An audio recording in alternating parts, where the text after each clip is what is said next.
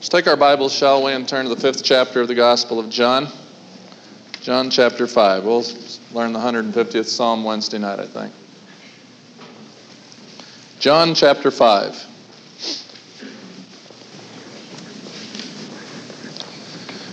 John chapter 5, verse 1. After this, there was a feast of the Jews, and Jesus went up to Jerusalem. Now there is at Jerusalem by the sheep market a pool which is called in the Hebrew tongue Bethesda, having 5 porches. In these lay a great multitude of impotent folk, of blind, halt, withered, waiting for the moving of the water. For an angel went down at a certain season into the pool and troubled the water. Whosoever then first, after the troubling of the water, stepped in, was made whole of whatsoever disease he had. And a certain man was there which had an infirmity 38 years. And when Jesus saw him lie, and knew that he had been now a long time in that case, he saith unto him, Wilt thou be made whole? And the impotent man answered him, Sir, I have no man, when the water is troubled, to put me into the pool. But while I am coming, another steps down before me. Jesus said unto him, Rise, take up thy bed, and walk. And immediately the man was made whole, and took up his bed and walked. On the same day was the Sabbath. I want to talk this evening from this passage of Scripture on the human will and the provision of the Lord to work everything of His victory. Probably the best way for me to begin is to give a testimony. I don't know if the testimony maybe would come better later on, but I'm going to start with it. It was just about 3 weeks ago that I gave the testimony of my own life. I've never done that till that one time on the last Sunday of June.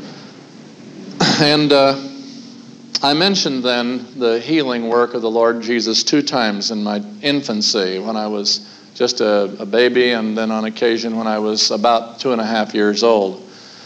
And aside from those 2 times that the miracle touch of the Lord worked in my life, which obviously had nothing to do with my own faith, I was healed many times just from different things that came along during my years growing up. But the most significant healing of the Lord in my life, where I was personally, it was up to me to decide whether I was going to trust the Lord or not, was the first semester that I entered college. I entered midterm, and I was playing basketball. It was that season, of course, at that time. And I was quite severely injured. It was an injury that's not easy to discuss because of the physiology of it, but just simply said it was a groin injury, and the pain was horrendous. And I was caught by a fellow's knee while I was going up after a ball, and he was coming down, and I was just in horrible pain for 8 days.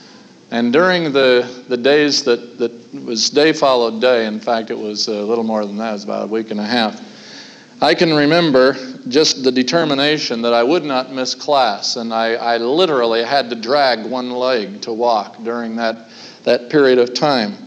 And if anyone asked me how I'd hurt myself, I just tell them that I hurt my leg playing basketball, and that they would see me dragging the leg, and it was easy to explain that way, unembarrassing, and so I could get around pretty easily. But the pain was agonizing, and anyone that has had anything approximating that, I know, can sympathize with it.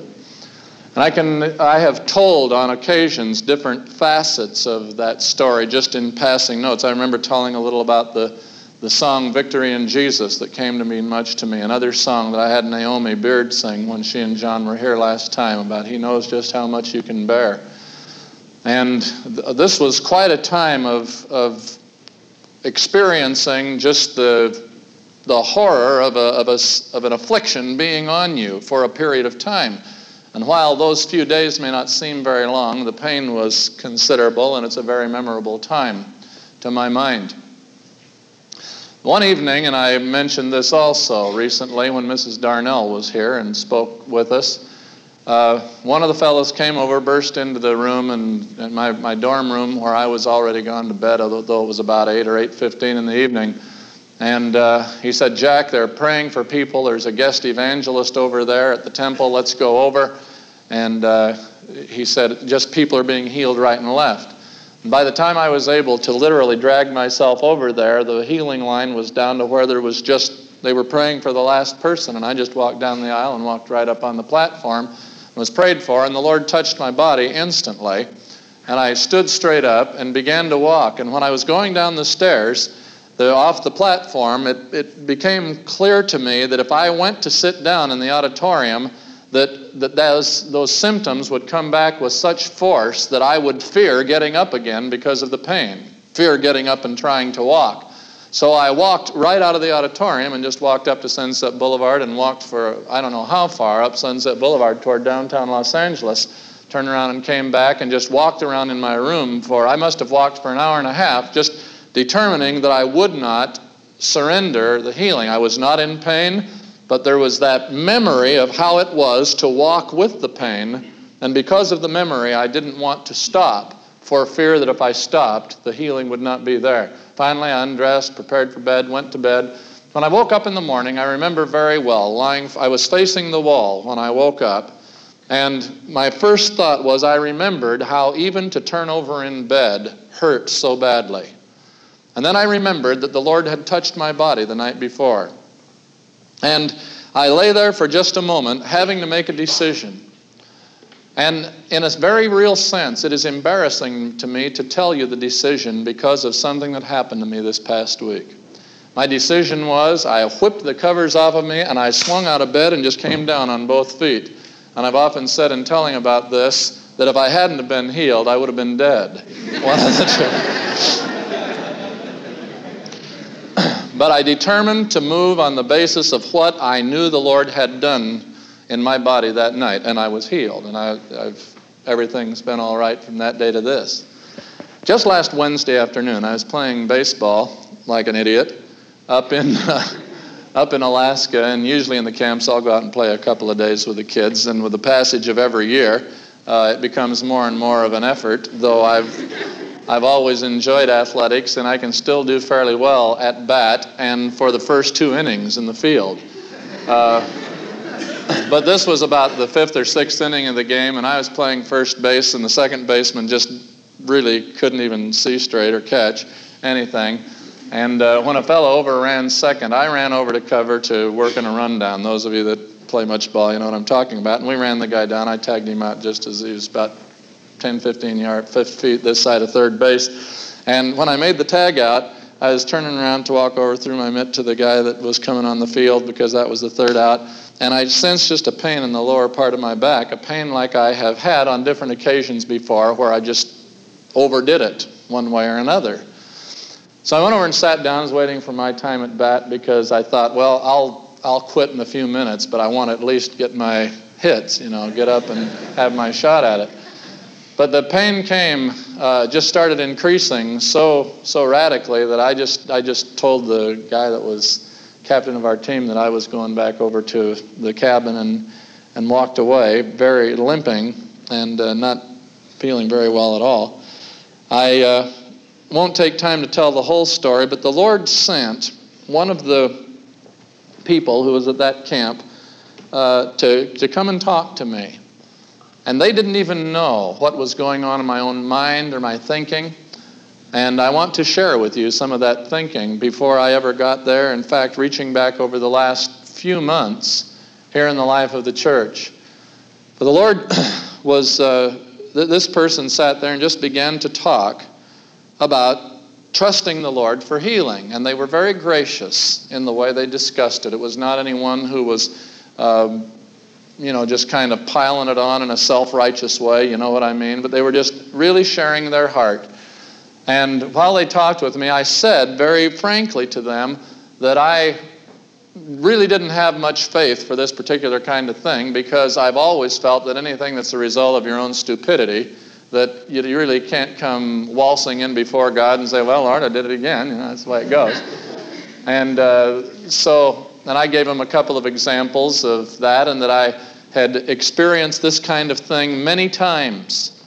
And it's a matter of fact, I don't know how many, but I would estimate that kind of condition in my back I've experienced in the last 10 to 15 years, probably on an average of every other year anyway. So it's a thing that I've experienced a lot of times. I know how it feels when it starts. I know how when it gets really bad. I know how long it's going to last, and it's just a thing you kind of live through and you come out of after anywhere from 5 to 8 or 9, maybe 10 days if it's really bad. And so I just was a bundle of faith, as you can tell, as they were talking to me about that.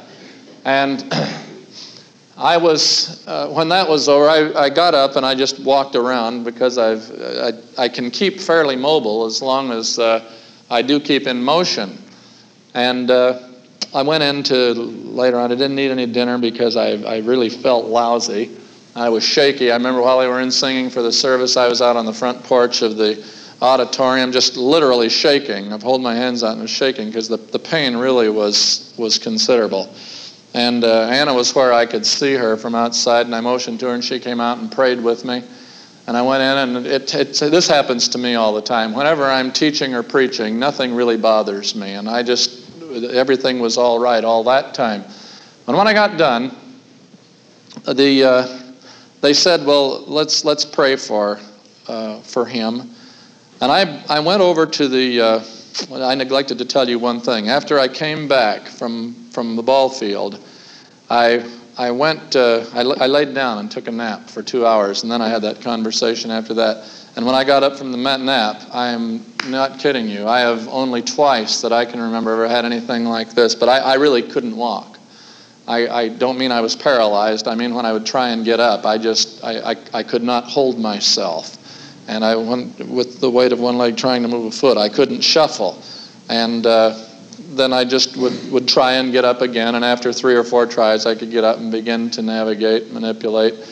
And so this horrible stiffness and the awful pain, I knew that I was in for a long time. To tell you the truth, one of the main things that came to my mind is that I was beginning about a day or two before, when I was out walking one of the back roads, just walking along. It's a nice place to go and pray when you're a place like that. A nice place to not go and pray is in the auditorium, where you usually would, because there are kids doing everything in the world everywhere. And so I went, I'd been out walking, and the Lord had really impressed my heart about doing a teaching on healing. And all I could see was standing up here in my crippled condition on Sunday night teaching on healing and being the very picture of health. And so I'd been prayed for by this time by 2 or 3 people. I think that's one of the more humbling things that happen to any of us. You know, it's when somebody prays and somebody else says, well, let me pray. And I'm going to have a few words to say about that, I think, before we're done here tonight. But in case I just don't remember to get around to it, I want to say to you folks, don't ever turn off prayer. Don't ever turn off prayer. Well, we prayed once. It's unbelief to pray. I don't believe that stuff. I just don't believe it. I think going around begging all the time is another thing, but just to hang in there and say, Lord, we're trusting you. Just to stay right at it. I believe there's scripture for it on both sides, and I just don't like this. Well, we prayed once, and so just kind of go and moan it on through. But there's a warfare at times to be exercised. And so that night after the service, I had gotten through the meeting just fine, but I knew. In fact, I shuddered to think what it would be like to go to bed and then wake up and have this back like the stiffness that had come from just that nap in the afternoon. Because after a full night, I just really, God knows only what it might have been like. And so this, one of the folks who was on the camp staff, the one who had come in and spoken with me that afternoon, and had encouraged me and prayed for me, I mean for a long time. We stood there in prayer for probably 10 or 15 minutes, just praising the Lord, and I'd walk around and just praise again, and Anna was there with me, and we were just bless God, we're going to trust the Lord and hang in there, and I don't care, and all that. But we got through the evening service, and I hope to tell you, folks, that it was not joy bells. And now that I was through preaching, and I was kind of hobbling around, and most everybody had left the auditorium, and this person came over again to me, and there was only 3 or 4 left in the auditorium, just standing around up over there by the organ and talking. And they said, well, let's pray again. I hate to see you with that pain. And so I said, well, go ahead. And then one of the counselors came up, a woman, and she said, listen, would you like to have the kids pray for you? And right then I had to make a decision, which went somewhat like this. It is, well, if the kids pray for me and I'm not healed, it's a horrible testimony to them. I really didn't care about me. I don't mean the pain. I cared about that, but I didn't care about whether they thought I had faith or not, because I'm just not going to sweat over that stuff. But I just hated to have them pray and nothing happened. And so I had to decide whether I would just go ahead and commit. And I said, well, yeah. I said, I'll take all the prayer I can get, and I really mean it. That's not just a speech. And so she was going to go out and have them call over the loudspeaker, and any kids that wanted to come, and we'd gather around and pray just before they all went to their beds for the evening. But before she went, those that were standing around the organ, they said, well, let's just pray again. And so we did. This is probably now about the 5th time that I've been prayed for. And I'm feeling just slightly goofy, but I forgot to tell you, when that counselor said that, and I was trying to decide how to answer, I started to say what I had said earlier about, well, when things happen to me as a result of my own stupidity, I don't really feel that I have a right to come to the Lord on with those things. And the Holy Spirit checked me to stop talking that way. Now, this is a spiritual principle that is really of enormous importance, that you learn how not to talk as well as how to talk. And I shouldn't have even said it earlier that day, but I've said that speech so many times that I could give you examples of that, because it's really sort of a way that I believe. But the Lord really challenged me on that point to quit talking that way. So I didn't speak that way. I didn't say it. Nobody knew what I didn't say. The fact of the matter is, I did say, I said, no, I won't make that confession. And I said, I was going to say something, but forget it. I refused to say it. And that young woman had not taken 10 steps to go make that call. I was standing there just against the organ, and I experienced something that I've never experienced in my life. I have felt the anointing of the Lord. I've seen the glory of God. I've felt impressions of the Lord. The Lord has spoken to my heart many times, but I have never felt the immediate touch of the Lord Jesus on my body. And while I was standing there by that organ, there was nobody behind me, folks, but there were just 2 touches right in my back. And just as that finger touched me in those 2 places, just so gently and painlessly, everything slid right into place, just like that.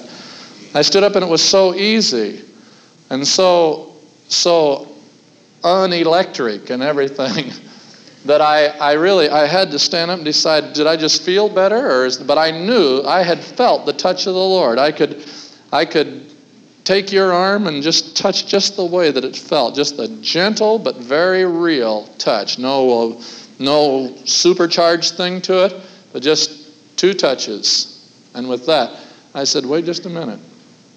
And I said, listen. I said, the Lord touched me just now. And I walked around to test it and see how it was. Really not in unbelief, it was just in amazement. And I was amazed. And while I was walking around, there was still a tinge of pain in my lower back, just a little bit. And that's one thing that puzzled me in my mind. And while I probably walked from here halfway back, like up the aisle, while the others were just standing back there watching me, they could tell from the way I was walking, because I was really bent over to one side. It was Anna said she could look at the back of me and just see it was just out of kilter. And so while I was walking over there, I'm thinking, if the Lord bothered to touch me at all, why isn't the work completed? And just as quickly as I asked that question, the Lord answered me. And I didn't understand the significance of the answer yet, but the Lord just said to me that He wanted me to learn to trust Him the way that I needed to trust Him now.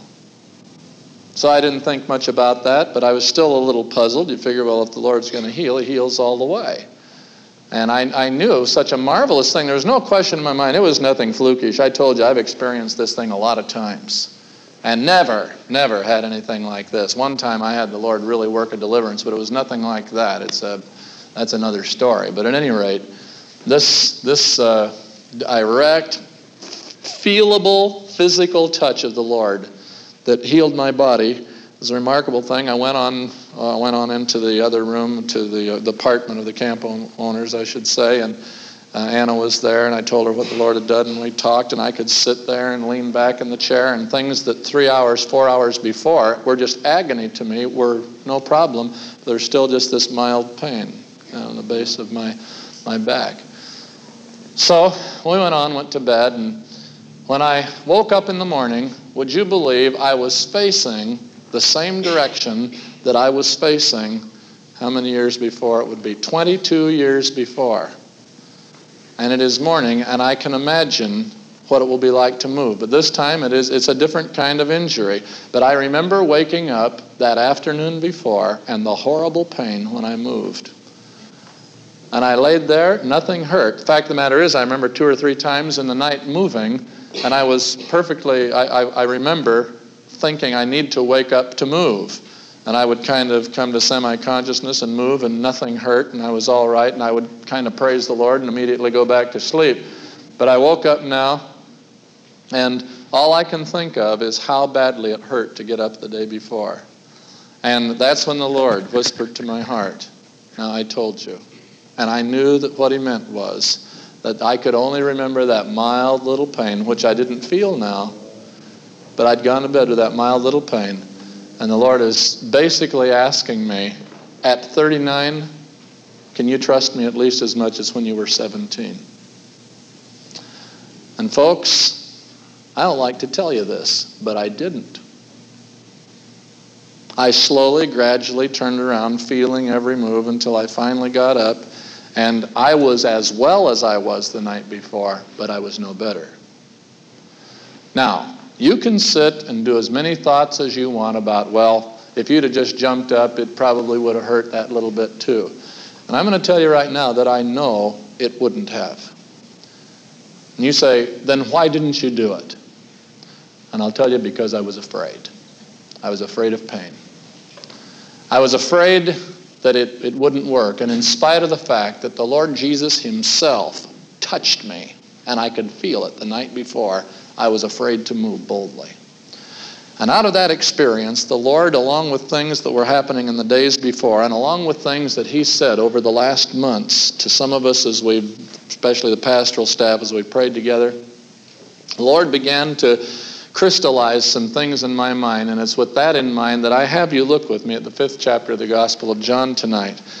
Now, to begin with, the story of the man at the Pool of Bethesda really focuses on verse 8, where Jesus says, "Rise, take up your bed and walk." But it goes back to a scene where there was first the providential working of the Lord. This is a thing that you can bandy around with all you want in verses 3 and 4, but this, where people would stay around the Pool of Bethesda, which, by the way, is a findable place. You can go there. It's quite a story about the archaeological significance of the Pool of Bethesda. Do you know that one of the reasons Bible critics would say that the Gospel of John wasn't authentic was they said, well, there was no such place as the Pool of Bethesda in Jerusalem. There's nowhere that even answers to that until 1930, when they dug up the place, and you can go there, and it's a huge place, and would you believe that there are apparent 5 porch areas in it, just like the Bible says. They found that place there. It's just north of St. Stephen's Gate. And so the Pool of Bethesda is an establishable place. It's one of the things that's an archaeological evidence for the authenticity of the Gospel of John. But it was at this scene where the Scripture says something that there's no way to verify other than the fact the Scripture just tells us about it. The people were there waiting for the moving of the water because periodically, and we're not told when, but at certain seasons, an angel would come and trouble the waters. And what troubling the waters means, we don't know that either.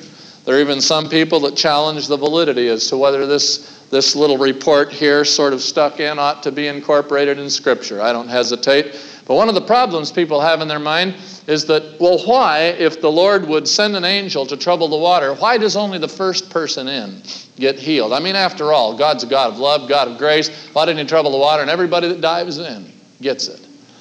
And people can take those kind of little speculative things, and what it really finally boils down to is one of the real problems when you deal with the matter of the human will and the provision of God.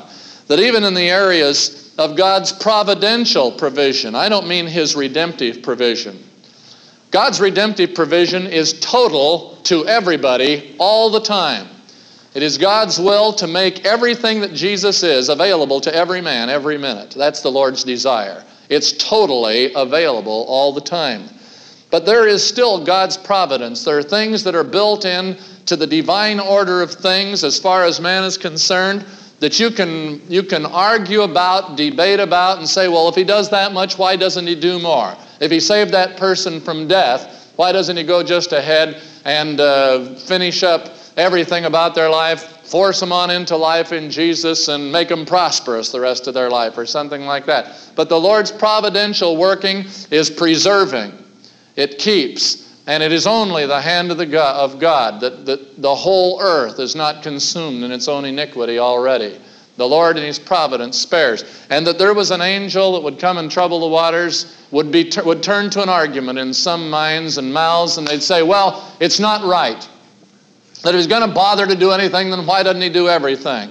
And rather than a thankful heart saying, thank God, there was a show of grace periodically that people could, at least somebody could move in.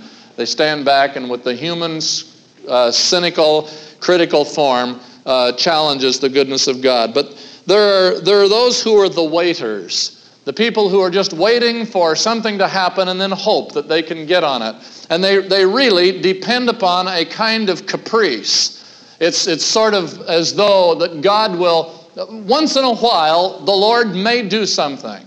And if you're fortunate enough to get in on that, then it's your lucky day, and you can praise God. And that whole idea of just waiting around and hoping that something will happen is one of the things that plague mankind when it comes to the whole matter of His provision and deliverance that is available to mankind. Because wherever you turn, you will find people who the guidepost of their life as far as God's miracle provision for them is, well, I'll just, maybe one of those days something like that will happen to us. Or wouldn't it be great if we just happened to, if we'd pray and Grandma so-and-so, God would touch her and she'd be healed of that her arthritic condition. And when one of the children's sick in the home, if they do bother to pray, it's sort of kind of a spiritual guesswork. Well, we don't want to destroy the child's faith by praying for him and not being healed. Sort of the way that I told you about me backing off at first in myself and then being unwilling to say, don't have the campers pray for me. There's that thing that basically is saying that God isn't dependable. That there's maybe once in a while an angel will come down and trouble the waters. Once in a while somebody has faith. Once in a while something happens. And people who wait and wait and wait and wait and never possess what God has for them. In the case of this man, it was not just that he was in a band of waiters, but the Bible says in verse 5, this certain man was there that had an infirmity 38 years. And that is a pretty long time to bear a sickness, and it brings me out of the circle in my thinking of the waiters and into the circle of the experienced. I'll tell you something. It's as hard a people as there are to deal with are people that have experienced any kind of failure, any kind of disappointment. Because human nature becomes gun-shy. And I gave you the witness of my own experience of just this last week. The pain of that evening when I woke up from that afternoon nap after the injury, the pain was enough to scare me out of the action of faith the next morning. And I don't stand here to tell you that I'm any great symbol of faith, but I'm sure not going to be caged forever by my failures. And I'm going to learn by the things that I find to be the truth of the Word, and I believe the Lord wants me to learn on. And one of these things, there's a man of 38 years. I suppose that whatever his infirmity was, that if somebody came who just recently contracted that or had this kind of a difficulty, he was bedfast from it, that he could tell him every symptom in detail. And if someone was just starting to get it, he could say, yeah, well, if you think that's bad, wait until, after about 5 years. What happens is these sores start coming on you then. And the people that can say, well, I've been through all that, and you don't know what I've experienced, and I understand all the details of pain. And if there's anybody that knows, I remember just this last week when one of the leaders in the camp started to get some knots behind his ears that seemed like mumps, and his wife's mother was there. In fact, he's the director of the camp. His wife's mother was there, and she talked about a bundle of faith, and she's a believer. But she says, when he started feeling those knots, and he came and he said, Jack, I wish you and Ann would pray for me. And he called his wife Denise over. He said, I wish you guys would pray for me. And his mother-in-law is sitting over there, and she says, well, it's probably the mumps, and look out, boy, if they go down on you, you're really in trouble. You know, and she's, yeah, I remember, and then she can tell you about Uncle Henry when he got the mumps, they went down on him. And boy, you've got problems now because and there's always people who are the experienced, the ones who know what it's like. And it's not always a matter of just like I said that becomes funny. There's the ones who become sympathetic. Brothers and sisters, it is one thing to have compassion for people, and it's another thing to have a phony, fleshly level sympathy. Now, I don't have a whole lot of patience with people who, in the name of faith, become heartless. I remember hearing this story several years ago by one of the most outstanding healing evangelists of the past generation. And he tells about a tragedy that he went through, and when it was all over, a physical period of suffering, and he said, the Lord, I knew that God didn't put it on me, but he said, I really gained one thing in that. I gained a compassion for people that have pain, because he said, I would stand time again in the pulpit and say, you don't need to fear pain, now stand up and move. And when people wouldn't respond the way I said, I had no patience with them. He said, I realized one day it wasn't because only I had so much faith. A lot of it was that I didn't have any compassion, and I hadn't learned what it means to experience those things. But there's a balance point where you come to a place of compassion, another thing of fleshly sympathy that says, well, I wouldn't want to take any chances with that. And you come to the area of experience. And the area of experience can really be a hurtful thing. I think one of the things that really is remarkable is to watch people that have just recently come under the teaching that Jesus is the healer. And have you ever noticed how many times they pray for people and they get healed? Have you ever noticed that? It's because they're just simple enough to pray for about everything. And I'll tell you something. I have never known of anyone who in simple faith, I'm not talking about some kind of a dogmatic arrogance or pride, but I mean I've never known anyone with simple faith who was hurt because they put their trust in the Lord. I've seen a lot of people who were prayed for and didn't seem to be able to receive their healing. But I've never seen anybody who was badly hurt or turned up to be a serious case because they'd put their faith in the Lord. I'll tell you folks, the Lord will not fail you. And he summons us to not just become experienced, expert diagnosers of the problems, people who can check somebody out and say, well, that sounds like so-and-so, or I'll tell you, we'll pray for it if you want, but I'd sure take care of that. Listen, folks, you really have to come to a place with regard to the deliverance of the Lord. And I don't only mean healing. I mean anything that you would trust God to do for you, or you decide if you're going to function on the basis of caprice, where you just wait around and say, well, I hope I'm one of the lucky ones. Or where you say experience. Well, you know, I at least, let's see. We'll pray, and I sure hope it works. Of course, I know you're not supposed to say what you're going to do if it doesn't work, but then in your mind you're figuring out a line of recall. Listen, faith doesn't make any provision for failure. Faith doesn't make any provision for failure. You decide which direction you're going to go. And in this case, as the man is there for 38 years, you look in verse 6, and Jesus saw him lie and knew that he had been now a long time in that case, and he said to him, will you be made whole? Now there's one other group of people, and that's verse 7. The impotent man answered, sir, I have no man when the water's troubled to put me into the water, or put me into the pool, but while I'm coming, another steps down before me. Now this is another thing from just the ones who are lucky to get in first. These are the ones that just say, well, there's just, you know, it's other people. If somebody else could just help me, if I just had the faith of people. Listen, there is constantly people who are saying, listen, I can't really believe for it, but would you help pray for me? And we'll just, I just hope that it'll work out. Or fill out a prayer card, and again, some more of the spiritual guesswork, but the distinct quality of it is, let's stop and pray a minute. Let's stop and pray a minute. I've seen about 20 people just about falling asleep, and I know it's not my preaching, and I'm going to tell you something right now. It's the devil. Close your eyes and let's pray. Blessed Lord, we know you have a truth to teach us, and we ask that you establish your dominion over this slumber and cause your victory now just to be manifest among us. And let us, Lord, enjoy a clarity of thought for the purpose of your work among us now in the name of Jesus. Praise God. Amen? Okay. And so there comes that helplessness, that well, if just somebody would help me. And by the way, any of you that were getting worried, don't feel defensive about it. It's okay. There comes that, if other people, it's up to other people to bear me along. And listen, the key to, there's two major statements in this passage of Scripture that tell you where it all really lies.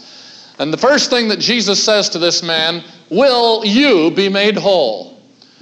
And regardless of what it is you're talking about, of God's provision for human nature, whether you're talking about physical provision, whether you're talking about deliverance from horrible memories, whether you're talking about healing of things that have happened at the emotional level of your being, if you're talking about things that have gone on in your mind that you just wish you could get free from, if you're talking about habits that have tormented you, if you're talking about a long-term affliction or the fear of some short-term something that seems to be approaching you, if you're talking about someone that has some dread disease, some killer disease, it doesn't make any difference what you're talking about.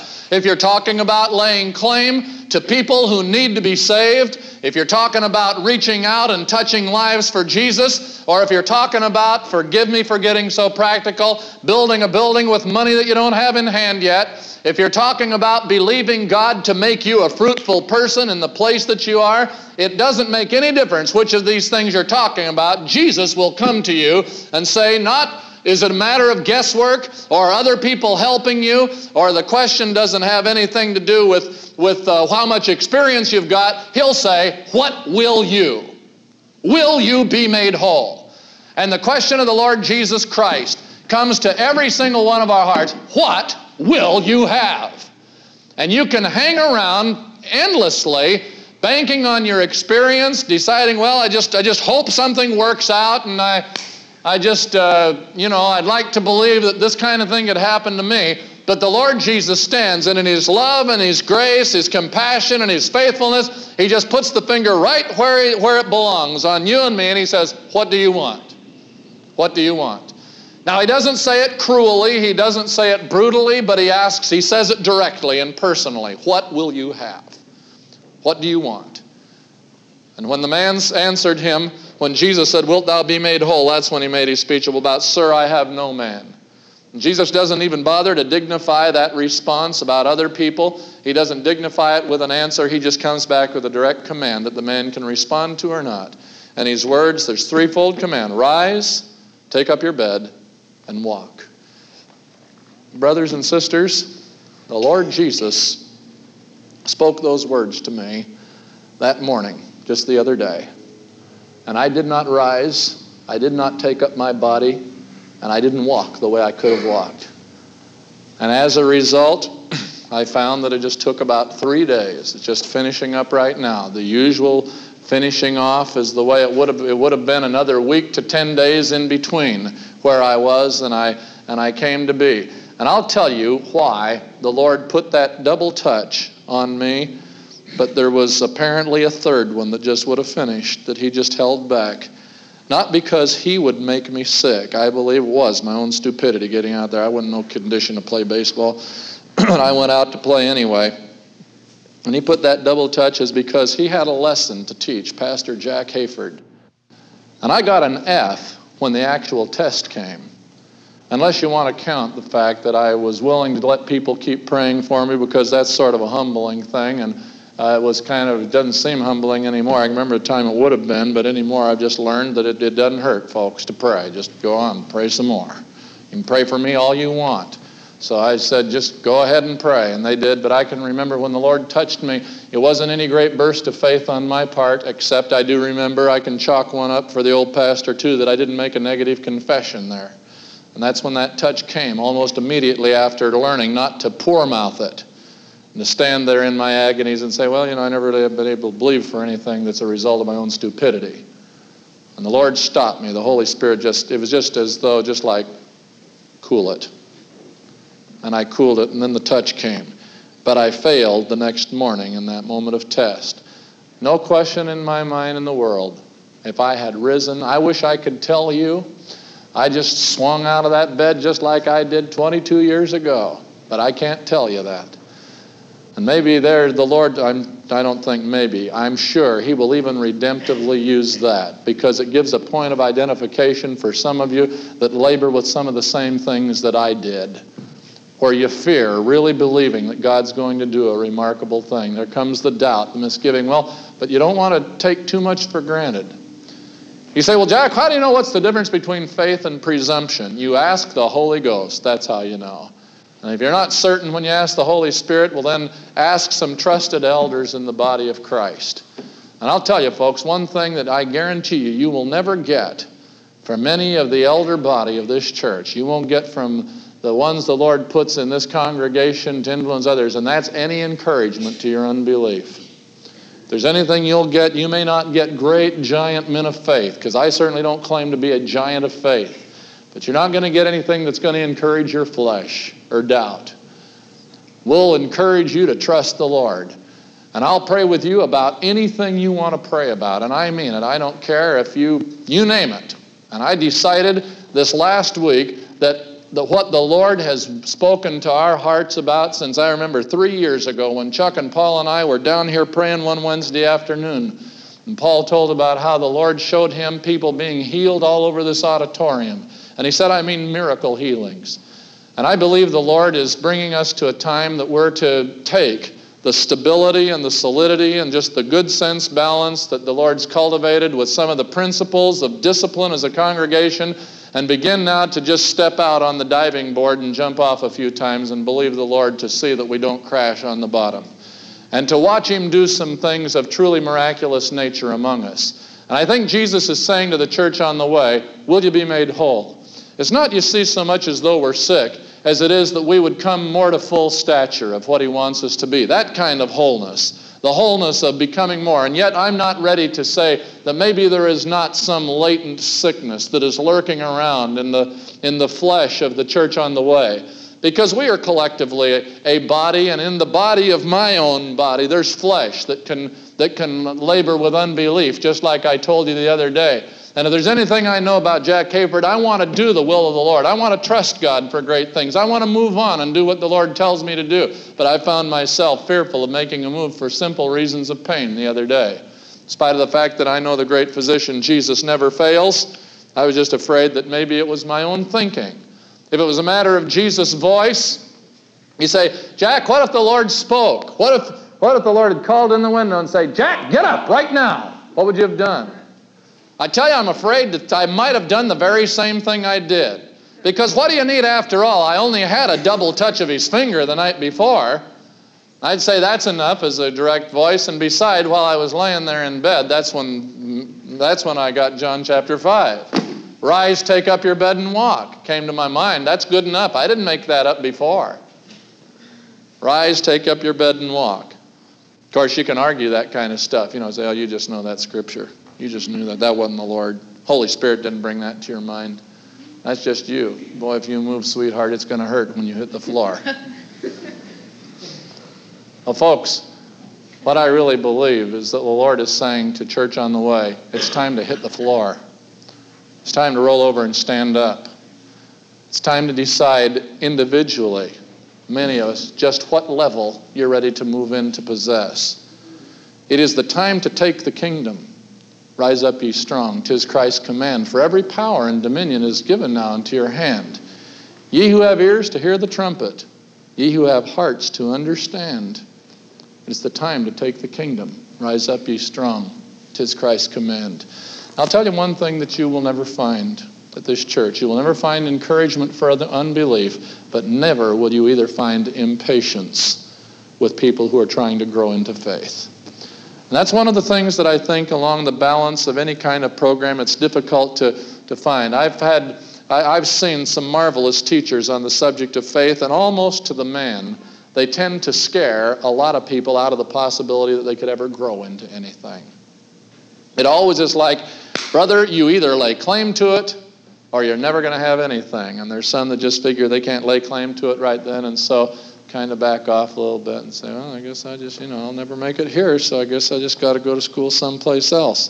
It is not a pandering to the flesh that leads me to say this, but it is a recognition of the fact that there is a growth process. And there is a patience that I think the Lord shows with all of us. God be praised, the Lord didn't take anything from me because of my slowness of moving. I didn't feel the Lord reach in and touch my back twice and pull back and say, well, I take it back then, if you're not going to trust. He gives abundantly, and His grace is remarkable. But the question is, why do we go around with less than full possession?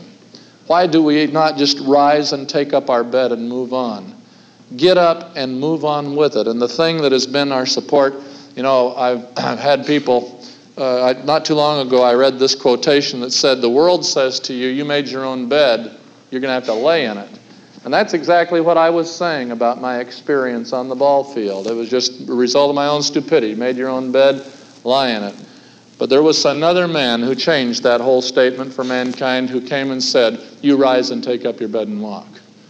And in contrast to the reasoning of the human mind that says, well, I'm in this mess, I guess I'm just going to have to see it through, there is a Lord Jesus who says, you can be changed.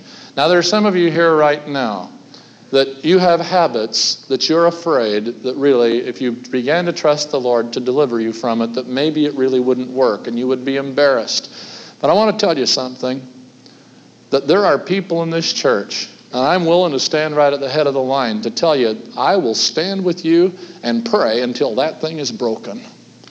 And believe if it takes us 6 months to begin to seek the face of God, we'll see that thing broken, and you will see the victory of the Lord. There are people that have physical needs that you've been even afraid to bring up for fear that when you hear all the testimonies of other people being healed and so many marvelous things transpiring, that if it didn't happen to you, that people would kind of look down on you like as one of the ones who don't really believe. But I tell you, there will never be a faith elite in this church and then the faith nincompoops on the other hand.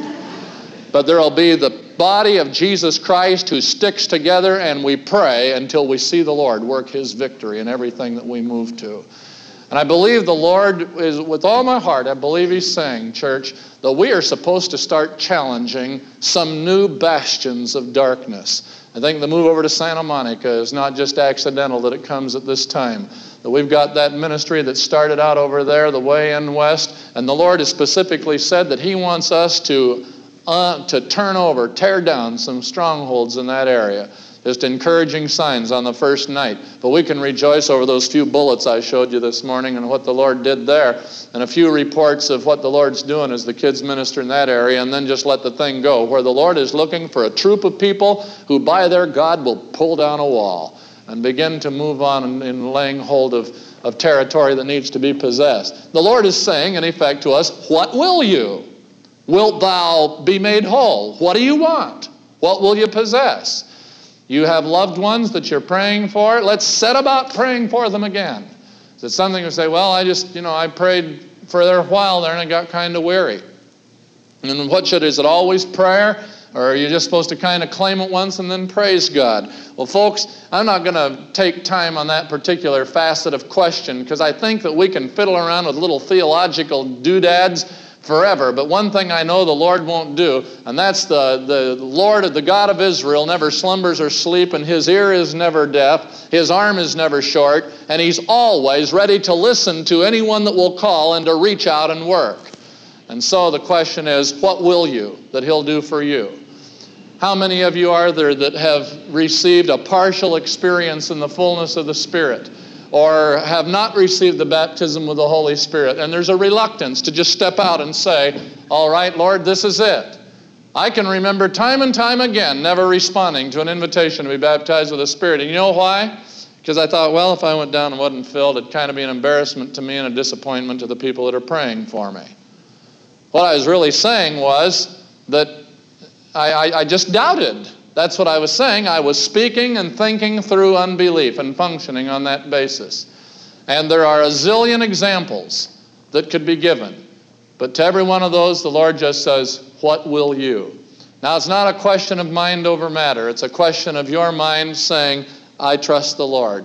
It's a question not of just deciding that I'll think positive thoughts, a question of knowing that God says positive things, and I'm going to respond to those things. It's His word, His truth. And He says, what will you? And I believe that the Lord is saying now, church on the way, going to learn a new way. Going to learn some new steps. Going to learn to walk in a new dimension. I believe among those things, I'm not asking God to make this some spectacle center where there's all the nifties that people come running just to see, but I'll tell you this, by the same token, I don't want to back off from anything the Lord has to do. You know, I've sort of had the attitude for quite a few years that I wouldn't particularly care to ever see crowds just coming to see miracles. People getting out of wheelchairs and people who were leaving crutches aside and where limbs were being lengthened on a regular basis and eyes were seeing and ears were hearing. Because I've known too many times where crowds would just come. And as the crowds would come, they would go away, and just like they did in Jesus' time, they're fickle, empty, going nowhere crowds. But I tell you something, that there's a real need for us to decide how much time have we got anyway, and how many people are there to touch.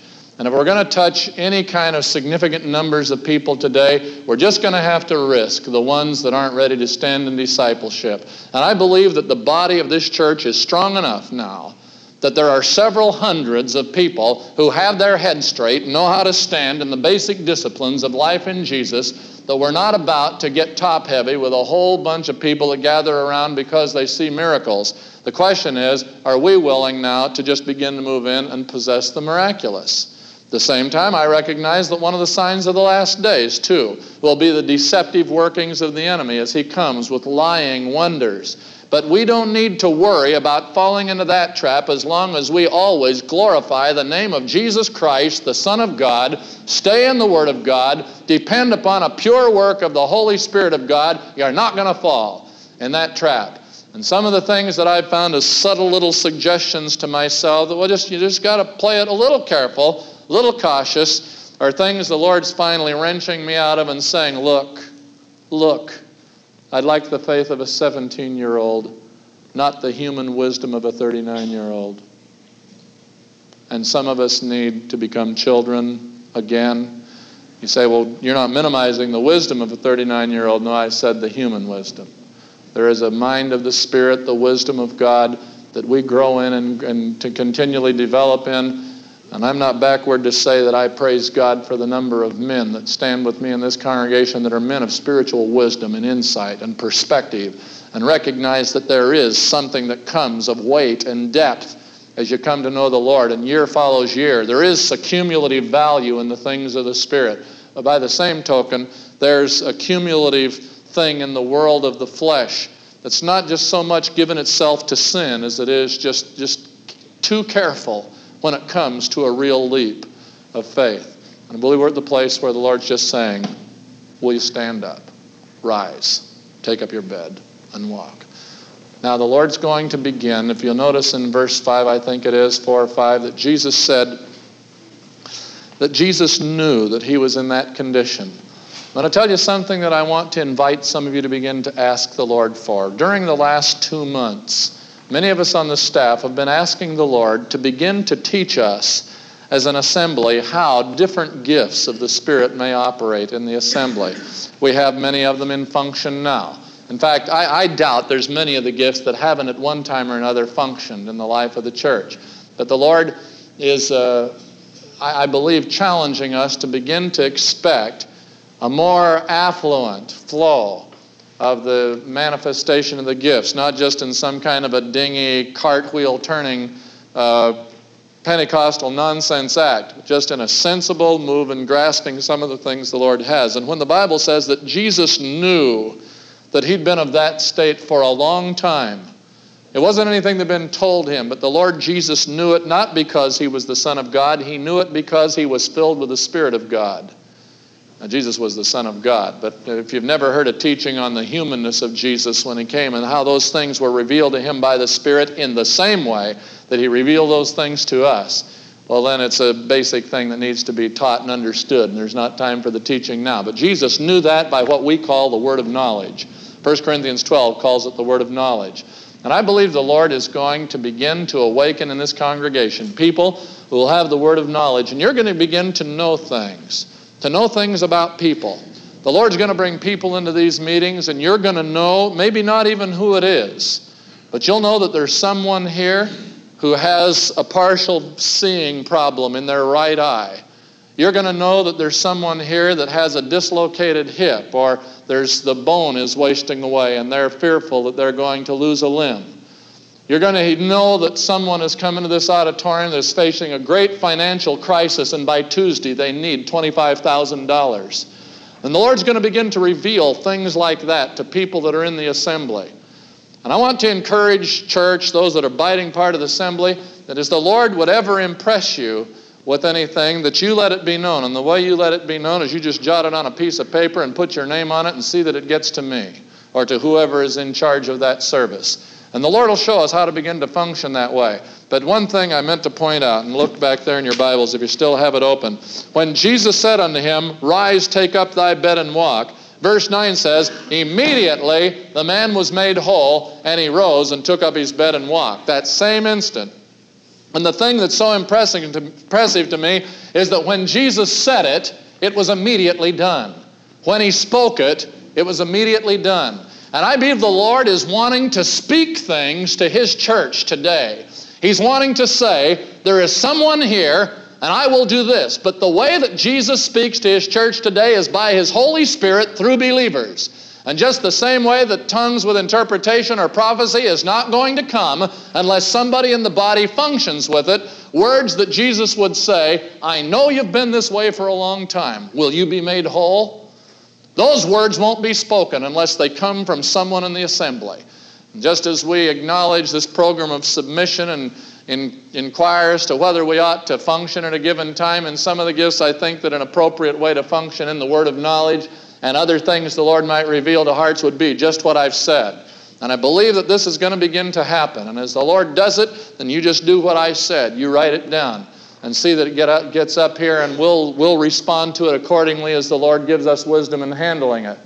But the whole point, some of you have seen on a few instances when the Lord's given me words like that, there's somebody here that faces this. This is something that's been Ray's experience on many occasions. And Ray has oftentimes just said to me, there's somebody so-and-so, and I won't even say anything for 15 minutes. And later on, then I'll say it. There's times that things can be done as the service goes on. As Scripture says, decently and in order. There's a time those things can be done. But the Lord Jesus wants to speak it. He wants to speak it through the assembly. And when he speaks it, it will happen then. When he said it, immediately the man was made whole. And that's the way the Lord works. He will speak his word and confirm it immediately. Confirms the word with the sign following. Now, there's no question that people are going to get plenty of teaching and stability in the word. We're not changing anything of that program here. We're not slavering after the miraculous now, and kind of the word can go by the boards. I believe with all my heart that the basic reason the Lord's given us much of the things that we have here together is because we contend for a spirit of praise and worship, a humble walk before the Lord. We stay much in the Word, and there is an insistence on discipline and not just being a groovy little body who have their nifty thing and church on the way, zoom, zoom, zoom. But where we be, what the Lord deals with us about being, and what I believe he's saying to the church now is, church, it's time to rise up and possess the kingdom at a new level. And there are strongholds the Lord wants to give us.